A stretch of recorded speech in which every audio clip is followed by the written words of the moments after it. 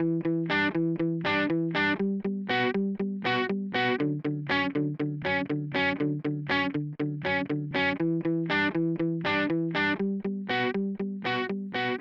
and welcome to Season 4 of the Fixing Healthcare podcast. I'm one of your hosts, Jeremy Corr. I'm also the host of the popular New Books in Medicine podcast and CEO of Executive Podcast Solutions. With me is Dr. Robert Pearl. For 18 years, Robert was the CEO of the Permanente Group, the nation's largest physician group. He is currently a Forbes contributor, a professor at both the Stanford University School of Medicine and Business, and author of the best-selling book Mistreated: Why We Think We're Getting Good Healthcare and Why We're Usually Wrong. Hello, everyone, and welcome to a new season of Fixing Healthcare, which will focus on big ideas and the people behind them.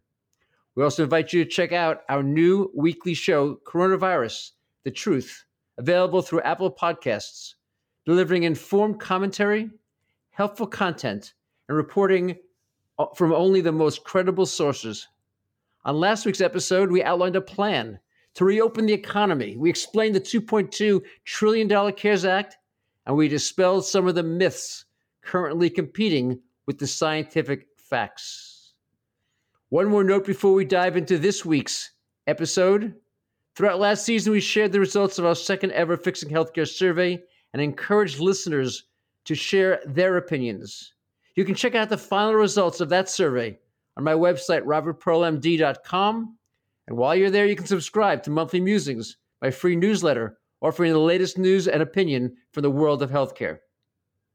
Our guest today on Fixing Healthcare is Dr. Siddhartha Mukherjee. He's a physician, virologist, oncologist, and author of the 2011 Pulitzer Prize-winning book, The Emperor of All Maladies, A Biography of Cancer.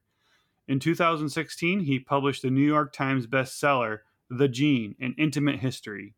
This month, working in conjunction with Dr. Mukherjee, Ken Burns released a 2-part PBS documentary based on this material and theme. Hi, Sid. How are you doing? Very good. Thank you. It's great to have you on our podcast, Fixing Healthcare. This is the 4th season. It's dedicated to big ideas, and you've had a huge number of them across your career. Let's start with a superb article that you just published in the New Yorker magazine titled, How Does the Coronavirus Behave Inside a Patient? Can you tell listeners what's the underlying thesis? Well, the underlying thesis is rather simple. When a pandemic happens, like the one that we're in the middle of, the first instinct is to measure the spread of virus across populations. How many people are infected, who's symptomatic, who's asymptomatic. That's a very crude measure. The thesis is that now as we move into the mid-phase of the pandemic and we're starting to treat people, triage people, figure out who's sick, how to deal with people, and figure out who's likely to get bad disease versus good, mild and moderate disease. There is no good disease. Who's asymptomatic, who's symptomatic. We need to start measuring the viral loads within individuals. We need to standardize them. We need to use them for clinical trials.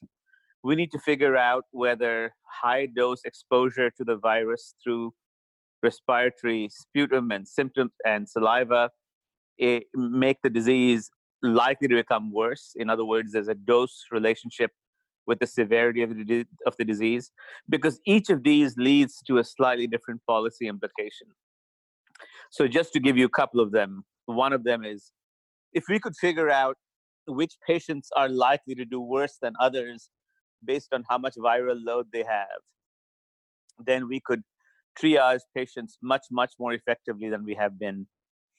If we could figure out that, in fact, that the amount of virus exposure that you get is related to the severity of disease that you experience, and that is true for many other respiratory viruses, including SARS itself, not SARS-CoV-2, but the original SARS, then we could figure out that we need different kinds of protective equipment depending on whether you're getting very large acute exposure, as healthcare workers on the front line are exposed to, versus whether you're getting low dose chronic exposure, like you might get at a grocery store or at a bodega or in the subway.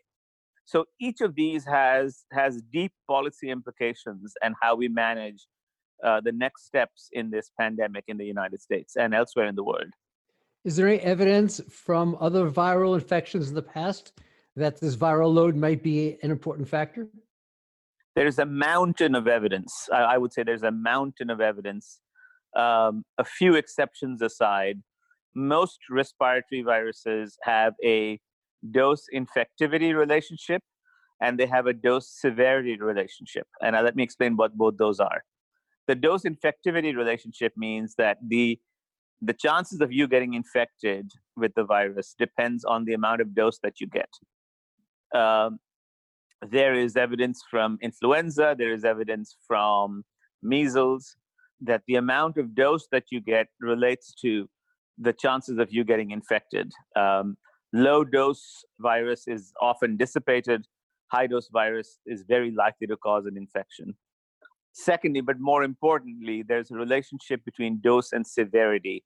We know less about this in coronaviruses. We know more about this in other viruses such as influenza and measles, that there's evidence that suggests that if you get a very high dose of virus, you are likely to suffer or more likely to get an infection that is more severe. And as an immunologist, I was trained as a viral immunologist. Part of my lab still works on viruses. There is evidence to suggest why this might be the case. And that's because a virus doesn't, your body is not an empty pot or a vacuum. A virus is not entering a vacuum. It is entering a body which is prepped for battle.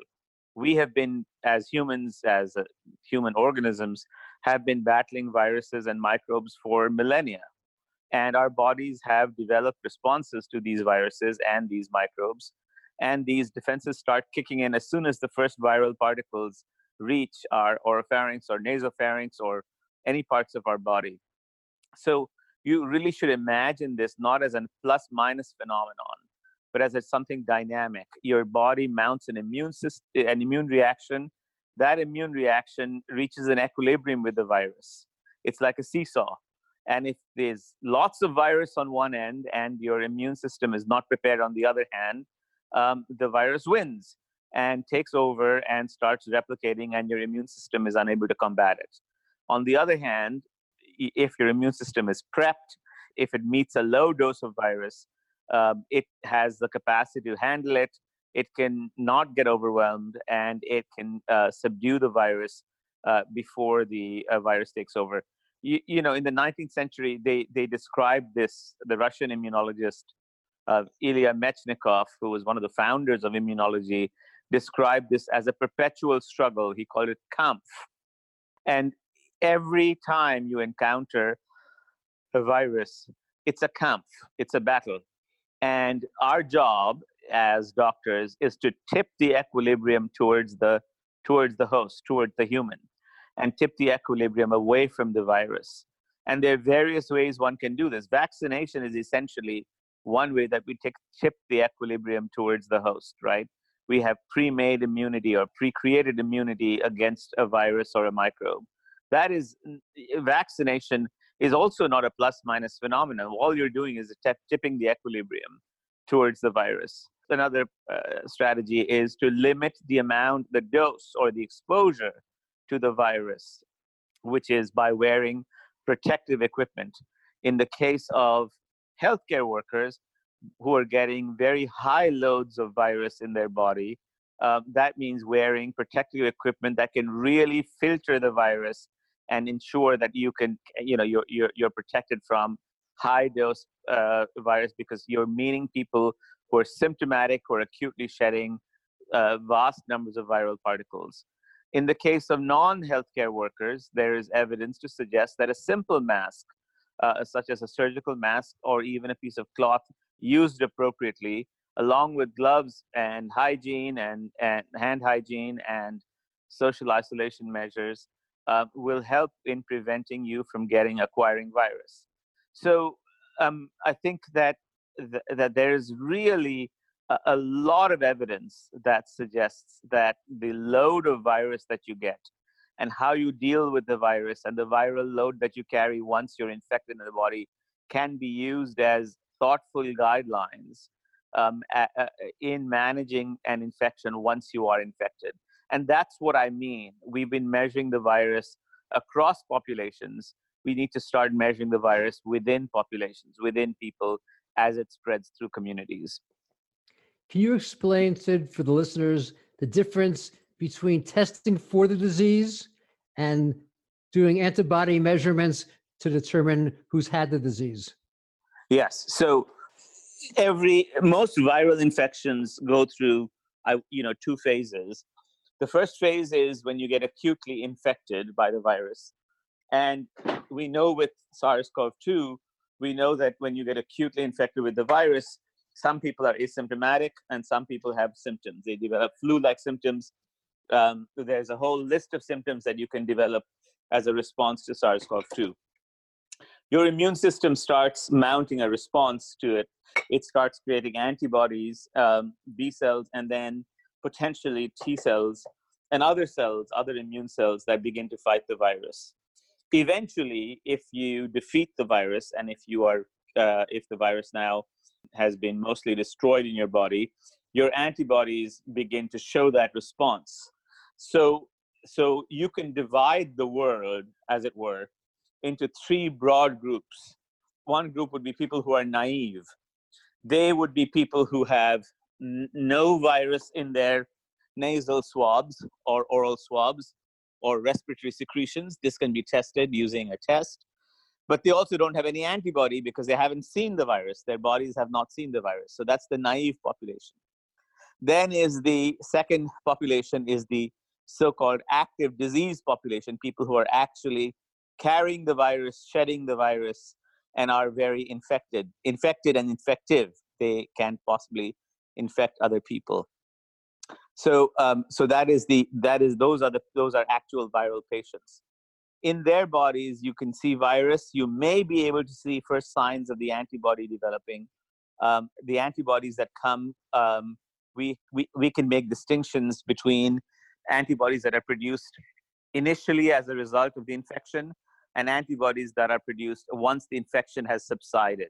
It takes about a month usually to switch from the first class of antibodies to the second class of antibodies. So that's the second population. The second population is people who have active disease. They have virus in their nasal swabs. They have virus in their oral swabs. And they may be showing the early signs of antibodies. And then there's a third population, the so-called post-immune population. These are people who've encountered the virus. They've had the disease. They may be asymptomatic or symptomatic, but they've cleared the virus. There's no more virus left in their oral swabs or nasal swabs, but now they have antibodies against the virus. They have become immune to future infections by this virus. So again, to recapitulate, you can divide the world into the naive, the actively infected, and the post-immune. And each of these three populations has different risks, of course. A person who is naive has the risk of getting the virus and then the consequences of what the virus might be.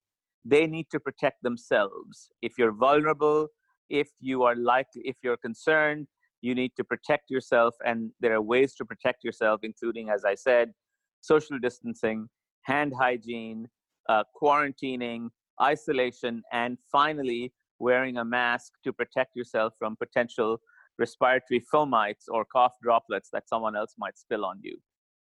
This is the naive population. The second population is a population that's actively infected. This is the person who has the virus in their nasal or oral swabs, are shedding. It would be good to know how much they have, because we could give them some advice about the degree of isolation that they need to have. But this population needs to be self-quarantined or be in a hospital if you're sick.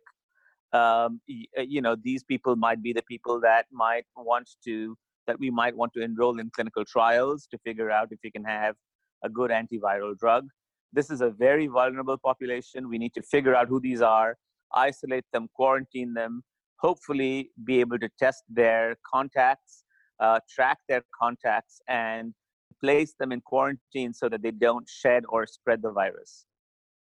And finally, there's a population. And of course, if these people were to go out for whatever reason, they must wear masks, especially high-grade masks, because they are likely to spread the virus to other people. They need to practice a lot of hygiene and a lot of self-discipline to ensure that they don't infect others, because as we know, the infectivity of this virus is more than typical viruses. One person infects, we think, on the order of 2 to 3 people, without the appropriate measures, without social distancing, without gloves, without masks, and so forth. The final population is the post-immune population. The post-immune population is actually a population that is, knock on wood, if they have had a mild version of the disease and they've survived, they have developed antibodies, and we know that those antibodies are protective. The evidence that they can get reinfected by the virus is very low. Mostly that is likely because of false testing. These people are actually safe. And in countries such as Great Britain and Germany, there are now some thoughts about whether those people can be released to go back to work. One of my concerns is that people talk about, in quotes, beating the virus, implying that if they socially distance in order to flatten the curve and not overwhelm the hospitals now, that they will then be able to avoid ever getting the infection. Because a vaccine is more than a year away, how will our nation manage to expose the 180 million people needed beyond the 20 million that might have developed it during this most initial phase? Well, so I think the appropriate thing to do, and I've certainly been writing a lot about this and been on social media about this. The appropriate thing to do is that hopefully once the acute phase of this pandemic dies down, that we lift the restrictions on the acute phase in a gradual and thoughtful manner. In other words, the people who are naive, let's say that's 30%, 50%, 70% of the population, we don't know. We need to find that number out. That is a number we need to know, because that's a data point that we need to establish. And the only way to establish that data point is to do random testing for both antibody and for virus in people. In other words, if you only test symptomatic people in hospitals, you're going to get a biased sample, because of course they're sick, and you'll know, and that's why they're coming to get tested. What you need to do is to go to communities at some point of time and run relatively small numbers. We're not talking about massive numbers, but relatively small numbers of people, and test and figure out how many people are actually infected and how many people are post-immune and how many people are naive, the 3 categories that I talked about right up front. Once we have those numbers, we'll have a sense, let's say in June or in May, we'll have a sense of what the face or the demographics of this epidemic look like. Once we have those numbers, we can make some important decisions about how to lift the lockdowns and quarantines and warnings, etc. If it turns out that most of the population is naive, then two or three things need to happen. We need to continue social distancing, and we need to continue wearing masks for people who are naive, because that's the only thing that will protect them from future infections. If it turns out, of course, that 90%, I hope it doesn't, but 90% of the people have been exposed to the virus, then we will continue the same kind of measures. But of course, the chances of having a full relapse again of the pandemic are lower, because the immunity will last longer. The most important thing to do, and the reason that we're saying that we should be distancing during this time, is to buy us time. And I'm going to repeat that again and again in this podcast. We need to buy time. We need to buy time so that the hospitals are not overwhelmed and the healthcare workers can be adequately protected and adequately supplied with the equipment that they need to deal with the sickest patients. The healthcare workers themselves need high-grade masks, not cloth masks, not simple masks, but high-grade masks that will protect them from the amount of viral exposure that they're getting. And they need gowns, they need gloves, they need ventilators. And there's a limit to what that number is. So By flattening the curve, what we're really doing is allowing healthcare workers to do their job and protecting people's lives, as opposed to overwhelming the hospital systems in ways that the hospital systems will ultimately break. That's one. And number two is, the other reason to buy time is that there are many, many medicines being tested, including antibodies, man-made antibodies, including small molecule drugs, etc., which may work and will hopefully work against critically ill or even moderately ill patients with virus. Once we have those drugs, all of a sudden, the capacity of a healthcare worker to be able to deal with, or the hospital system to be able to deal with all of this will change, because we will be able to treat this like an acute viral infection, which has a medicine. You go to the hospital, you take the medicine, and your viral shedding becomes lower and you become better. And so the entire tone of this economy and of the pandemic will change, because we will have potential solutions. But in order to do that, these don't come instantly. They take time to be made. In order to do that, we need to let medicine do its work. It takes time. It takes months before this can be done. And of course, as you said, the final phase, which will probably take about 12 to 16 months, is to find a vaccine. And when the vaccine arrives, hopefully we'll be able to protect those who are naive and who have not been exposed, so that they don't get infected. So you should really think of this as I would say, nothing else than public service. Your job is to flatten the curve to, number one, protect yourself. Number two, protect the overwhelmed medical worker who would not be able to otherwise do his job. Protect the economy so that we can resume it as soon as we can possibly resume it. And most importantly, to buy time to solve the medical crisis, because unless we solve the medical crisis, we're not going to solve the economic crisis. As a physician, I'm very aware of what you're describing, and there's no question in my mind the right thing to do right now is social distancing. I'm trying to ask, though, a different question. So I follow the literature very closely on chloroquine, on antibodies and plasma, et cetera. I'm not seeing a lot of evidence it's going to work. You're right, it could work, but I'm not seeing the evidence yet. So the chloroquine is a separate story. It's it's very unlikely to be, the evidence is very mild. The antibodies are quite something else, because we know a couple of things. One is that the few patients who've been treated with post-convalescent plasma have actually had recovery, which argues that antibodies made by humans can in fact protect you from the virus. We have to find those antibodies and make them en masse and give them to people who are able to, who are ill. There's a paper in Science today which actually describes the crystal structure of an antibody bound to not SARS-CoV-2, but SARS, its close cousin, and shows exactly where the antibody binds. So we know potentially where the protective so-called area of the virus is, where you could drive an antibody response to it. Antibodies take time to make. They're not like aspirin. They're not like penicillin. They take time to make because they are biologics. They're protein drugs. But I'm confident that there are going to be antibodies that will decrease the effects of the severe disease in patients. They will just take time to make. Chloroquine is a completely different story. Chloroquine is a repurposed drug. It has probably some mild effect against the entry of the virus, and the evidence that it changes the course of disease is pretty mild.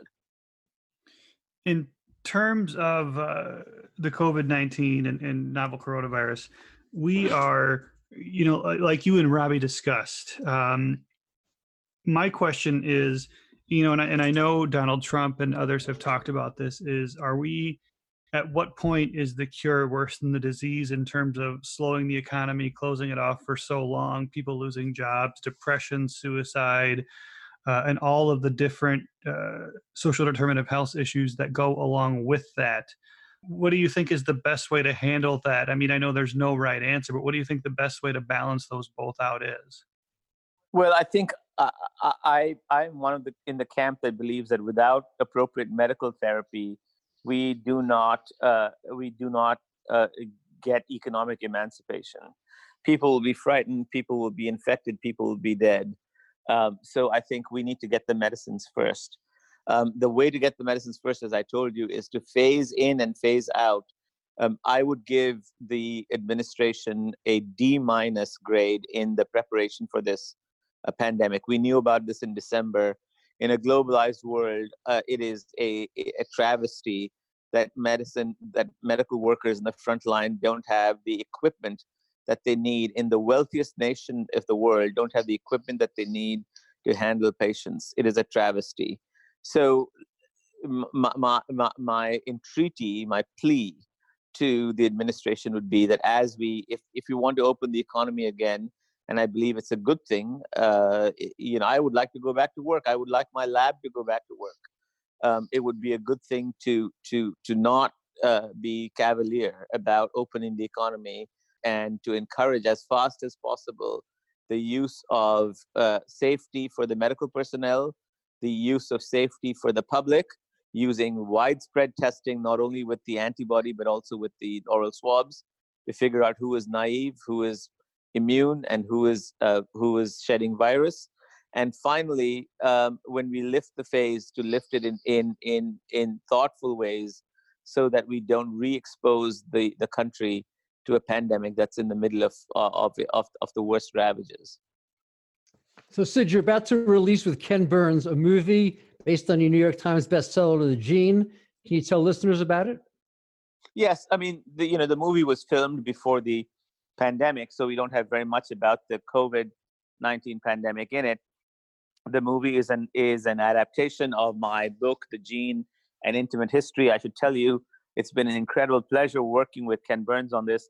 The movie is not the book; they're different beasts. The movie follows many more case histories. The book is more historical. It has a much wider arc of history. The movie follows more recent developments. It opens with the staggering footage from the first meeting, when a Chinese researcher climbs nervously on the stage and describes himself performing experiments that lead to the birth of two so-called genetically designed babies. He has edited the genes of two babies who have now been born, and the scientific community is stunned and horrified because it has not really been told about these experiments.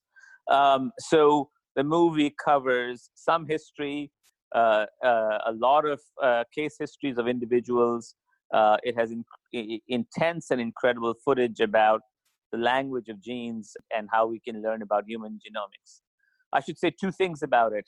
One is that although, as I said, the movie was finished long before this epidemic, it is essential to learn the vocabulary of genes and genetics in order to understand what's going on in the world today.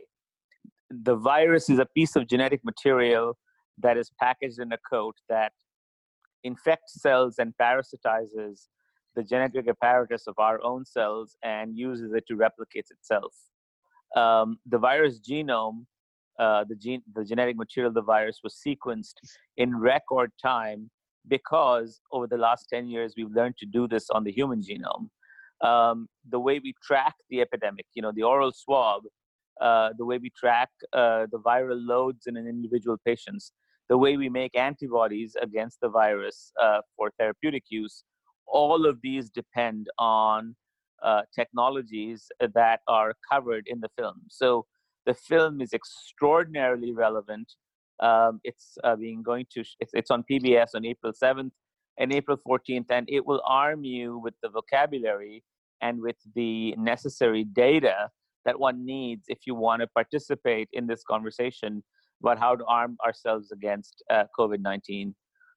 Without the century of genetics that followed or preceded this pandemic, we would be armless against COVID-19, just as we were armless against the Spanish flu of 1918.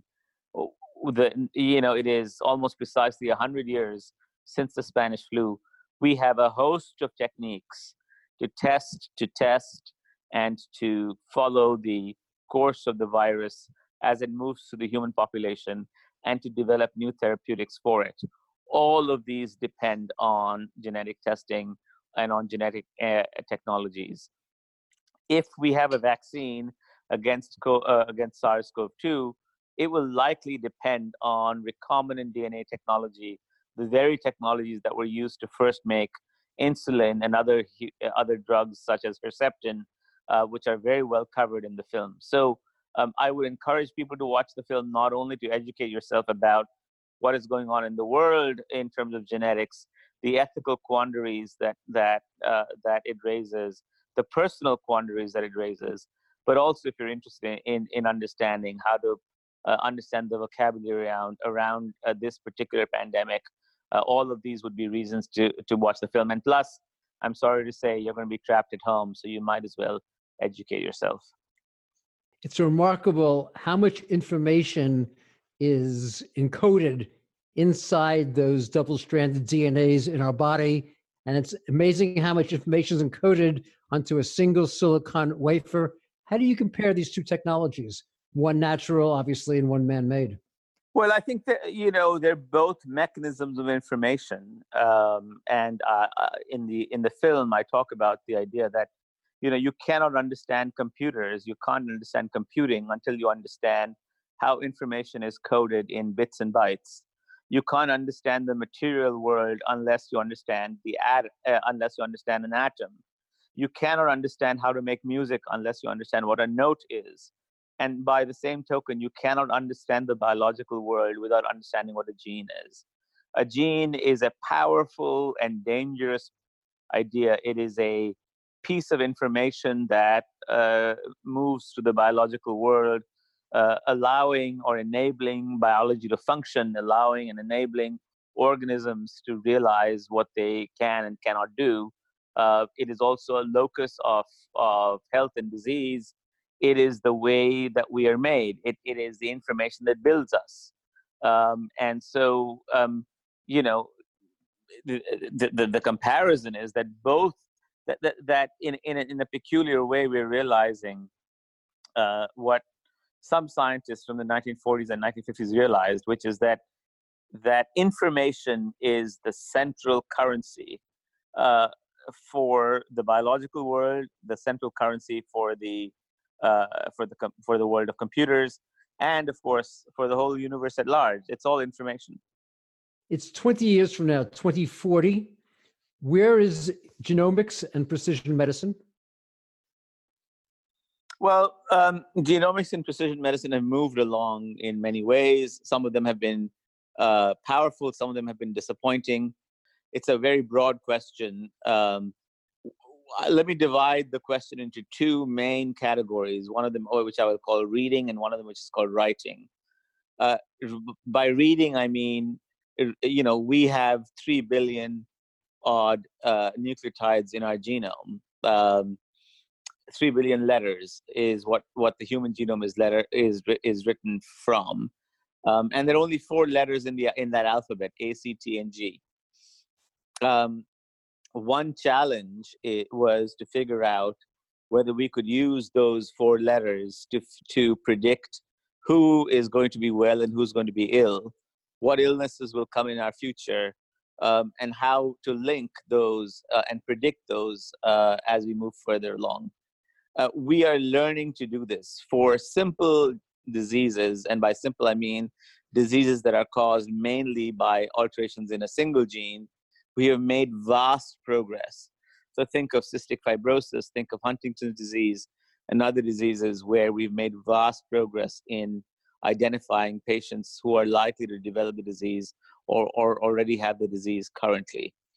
But for complex chronic illnesses, such as cardiac illnesses, heart attacks, or even complex chronic conditions such as obesity, diseases such as breast cancer, we're beginning to understand that hundreds, maybe even thousands of genetic variations in the human genome can predict the future likelihood of you having that disease.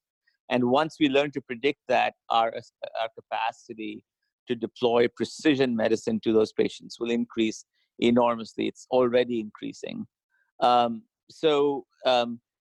hope was that we would learn very quickly the rules, as it were, that by which the human genome increases risks for disease. But those rules have turned out to be more complex than we had imagined. So let me give you some more positive things. Gene therapy is alive again.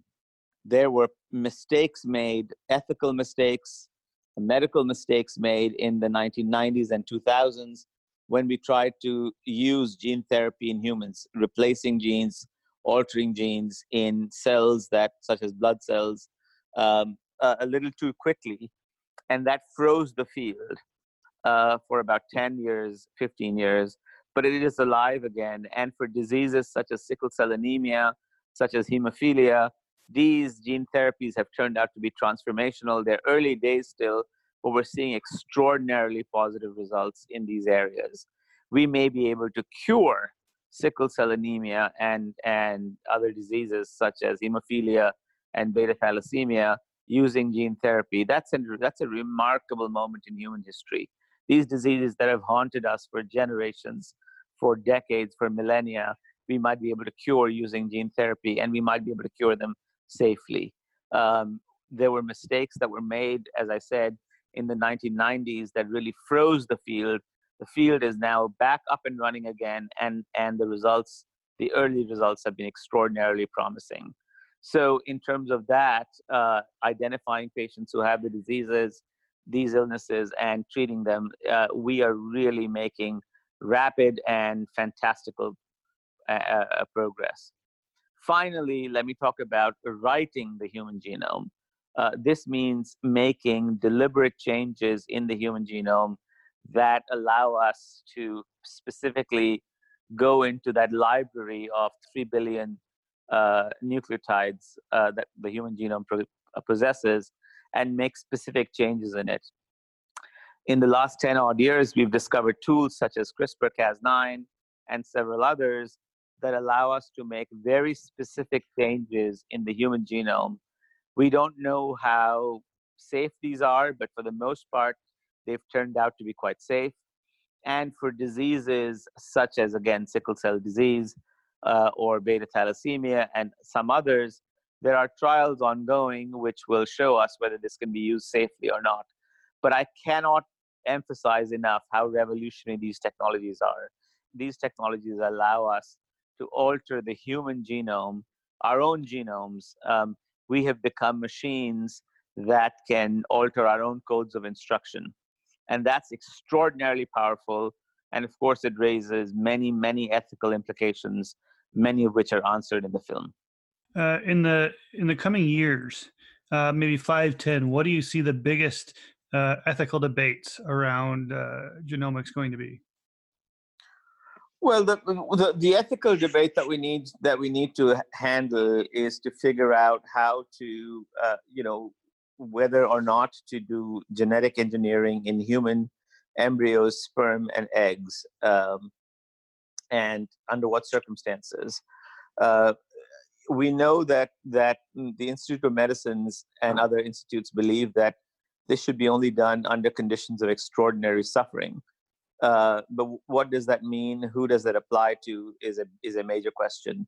The second question is, how safe is it? If we do it even in blood cells that don't transmit their information to the next generation, is it safe to do it? And what is how can we assure ourselves of the safety? The third question is cost. These technologies come with enormous prices when they become drugs. Who can afford it? And will we be able to afford these? The final question is around precision medicine. Is there a mechanism by which we can make, as we learn more about genomics, can we make our medicine more precise so that we don't give indiscriminate medicine to people who are unlikely to benefit from it, and give it only to patients who are likely to benefit from it? And if we do so, how do we do this in a way that retains or restores the faith in the economics of medicine, which is now in a very bad place? Your book, The Emperor of All Maladies, not only was a New York Times bestseller, but a Pulitzer Prize winner. It's been seen as one of the greatest 100 books of nonfiction that have been written. I loved it. A question that I have thought about often since then was really to understand the pioneers who began the field and every day inflicted what must have been terrible pain on children as they tried to figure out the right dose of medication that would save their lives rather than taking it away. Can you provide some thoughts about what it was like for these people and why you believe they were able to accomplish it when it had never been done before? Well, I know all of them, many of them personally, in interviewing them for the film, for the book, and they become friends. Some of them, unfortunately, have passed away. There was a can-do spirit in medicine and a desperation around cancer, which still exists, but has to be reignited, which these people, all of them remember. Virtually every one of them remembers a time when they were at the National Cancer Institute, where they really felt as if there was a sense of camaraderie. There was a sense of, let's defeat this thing. And so we need to get that can-do spirit back in medicine. We need to get people enrolled in clinical trials. There has been, medicine has become, to some extent, if you look at the esprit de corps, as it were, the spirit in the field, there has been people feel defeated. They feel defeated by the economics of medicine. They feel defeated by the fact that there aren't, that the amount of documentation that they have to do. They feel defeated by insurance. They feel defeated by malpractice laws. They feel defeated in every single way. We need to reinvigorate the spirit if we want to make progress. And I feel very strongly that we need to learn from these pioneers, because these pioneers were the ones that really moved the needle on the early days of cancer medicine. And virtually all of them say the same thing. They say that we felt as if we were part of a group effort, of a large effort, and we felt valued. We felt that society valued us. I'm going to say something controversial here, but it feels as if society now values money. It values bankers. It values products, social media. These help in minor ways, I suppose, but the real value that we should be putting, and the pandemic has reminded us of this, is of the people who put their lives in front of themselves and helped other people. I'm moved to tears every time I hear of a doctor or a nurse on the front lines without protective equipment, who has been infected and is dying because they put their lives in front of the lives of others. A society which does that is fundamentally wrong. There's something wrong with us. And there will be an autopsy, there will be a dissection, a biopsy of what has gone wrong, what went wrong with us as human beings, as a society, once the storm blows over. And I hope that one of the elements of that autopsy reminds us that medicine is an occupation that demands a level of sacrifice. And these men and women performed that sacrifice for you, for us, for our parents, for our children, for our loved ones. They did it during the HIV pandemic. They've done it during this pandemic. We need to restore their spirits. We need to respect them. In Spain, every evening, and I'm tearing up as I say this, at 8 p.m., when in quarantine, they open the windows and they clap for the medical personnel on the front lines. We have devalued medicine, and we are paying the price for it. I couldn't agree more with you about the sacrifice.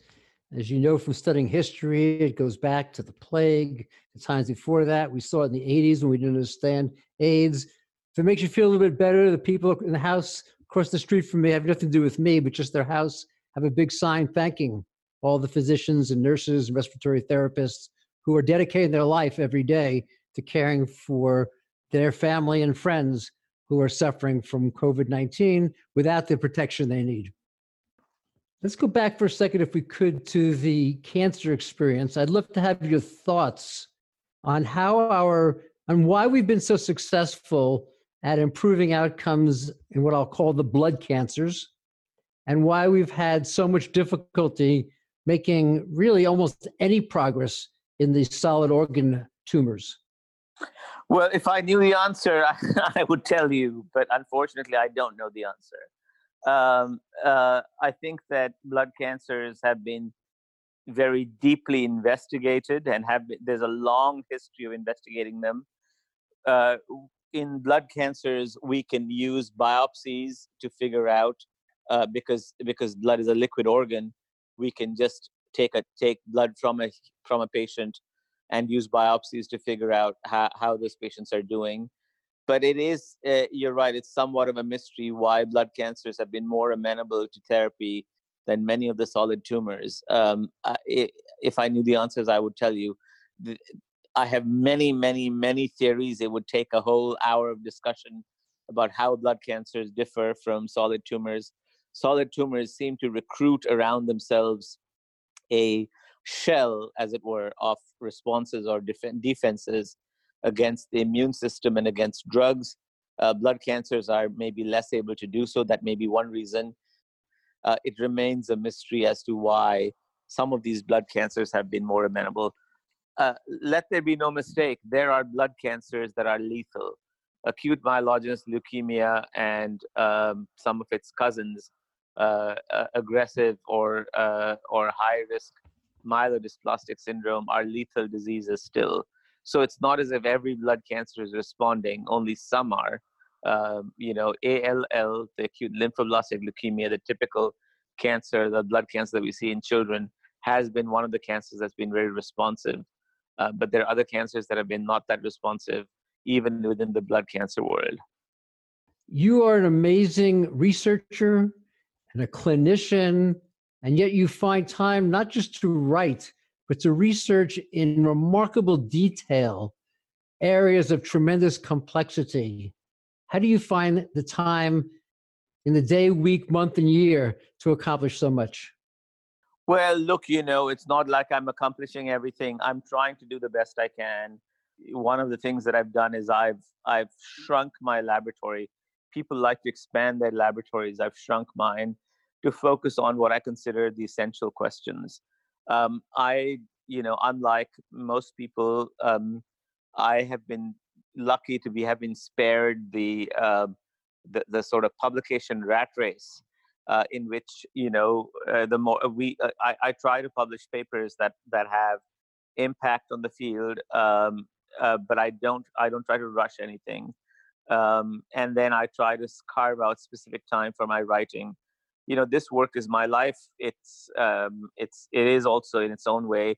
I don't want to be grand about it, but it's in its own way. I have to sacrifice other things to do it. My day begins with thinking about my patients and thinking about the trials that I'm running and thinking about the experiments I'm doing and thinking about what I'm going to write about next. And there are sacrifices all along the way. I mean, if I had just done only one thing, I would have, it would have been an easier life. But I enjoy it. I'm not doing this because, someone has forced me to do it. It's just because I enjoy all aspects of it. Sid, any last thoughts for listeners? I want to refer to Warren Buffett's famous line, when the tide goes out, we discover who's been swimming naked. American medicine, it has become clear for the last 5 years, has been swimming naked. And we need to figure out how to stop that nudity. Every system that was supposed to work broke in the early days of the pandemic. We need to figure out, as we recover, how to fix those. And only if we fix those, can we become the superpower and the global leader of economy that we once were and we hope to be again. All I can say is that this pandemic has been an X-ray or an MRI that we performed on the American medical system, and all the silent aneurysms and the hidden malignancies that were hidden for some people have become apparent. Unless we fix them, we are not going to return back to the same level of normalcy that we had before. Jeremy, Sid is a brilliant thinker, researcher, and writer. He and I are in complete agreement about what must happen over the next couple of months. We must avoid the massive tragedy that would ensue should our hospitals become overwhelmed. And as a result, patients die not from the virus itself, but as a result of our inability to provide the intense medical treatment that might have saved their lives. I too feel it is irresponsible and inappropriate for our nation to ask doctors, nurses, respiratory therapists, and others to render care without the protective equipment required. As someone commented on social media, we never would send a soldier to battle wearing only a bathing suit. There's no reasonable defense that can be made for our nation's delay in preparation and the shortage of testing kits, N95 masks, and ventilators. Sid and I may disagree, however, on one point. He believes that we will have effective medications capable of stopping the virus, not just helping patients in the most critical conditions, but stopping the virus in the near future. I hope he's right, but I fear we're looking at a year, not 3 to 4 months, for a vaccine or a treatment that will have the major impact that will be necessary to help people avoid getting the infection in the first place or to be able to cure it in a very quick time frame. As such, I believe we need to select a decision date sometime by the end of May. Let's call it a D-Day for Decision Day, at which point we will have a specific plan in place to slowly but surely reopen the country and to begin safely pulling back on social distancing requirement. Of course, if there is a drug that's only a month away, we may delay the plan at that time based upon the available data. But if not, I simply do not believe that we can go a full year of the social distancing that exists today and the economic shutdown impacting families and small business owners. For the most vulnerable people, the elderly, and those with multiple chronic diseases, they will need to continue to be self-quarantined until a vaccine is available. The risk to them is just too great to move ahead more quickly. However, for those individuals who are healthy, I fear that the damage of prolonged social distancing will be worse than the effects of the virus. Of course, we can only reduce the extent of social distancing if we are able to fully stock up and equip our hospitals to protect the doctors, nurses, and staff caring for the patients with COVID-19. And we must be certain that in each community we have the necessary resources to meet the medical needs that will result from the increase in cases that will invariably come as we limit social distancing. As a business owner in Iowa, I concur that the psychological, interpersonal, and economic consequences for people and their families are reaching a breaking point. As he said, our nation needs a clear, scientific, and broadly understood plan. Anxiety and uncertainty are prescriptions for fear and panic. More on this week's Coronavirus the Truth podcast. Please subscribe to Fixing Healthcare on Apple Podcasts or other podcast software. If you like the show, please rate it 5 stars and leave a review. Visit our website at fixinghealthcarepodcast.com. Follow us on LinkedIn, Facebook, and Twitter at Fixing HC Podcast. We hope you enjoyed this podcast and will tell your friends and colleagues about it. If you want more information on these topics, you can visit my website, robertpearlmd.com. This is the time for all listeners to take care of themselves, maintain social distancing. If you develop symptoms of a cough, fever, headache, please call or set up a video visit with your physician.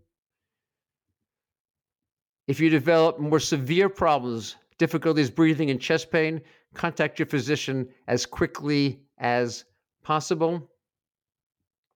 Social distancing creates stress for individuals, for relationships, for communities. This is the time to stay together.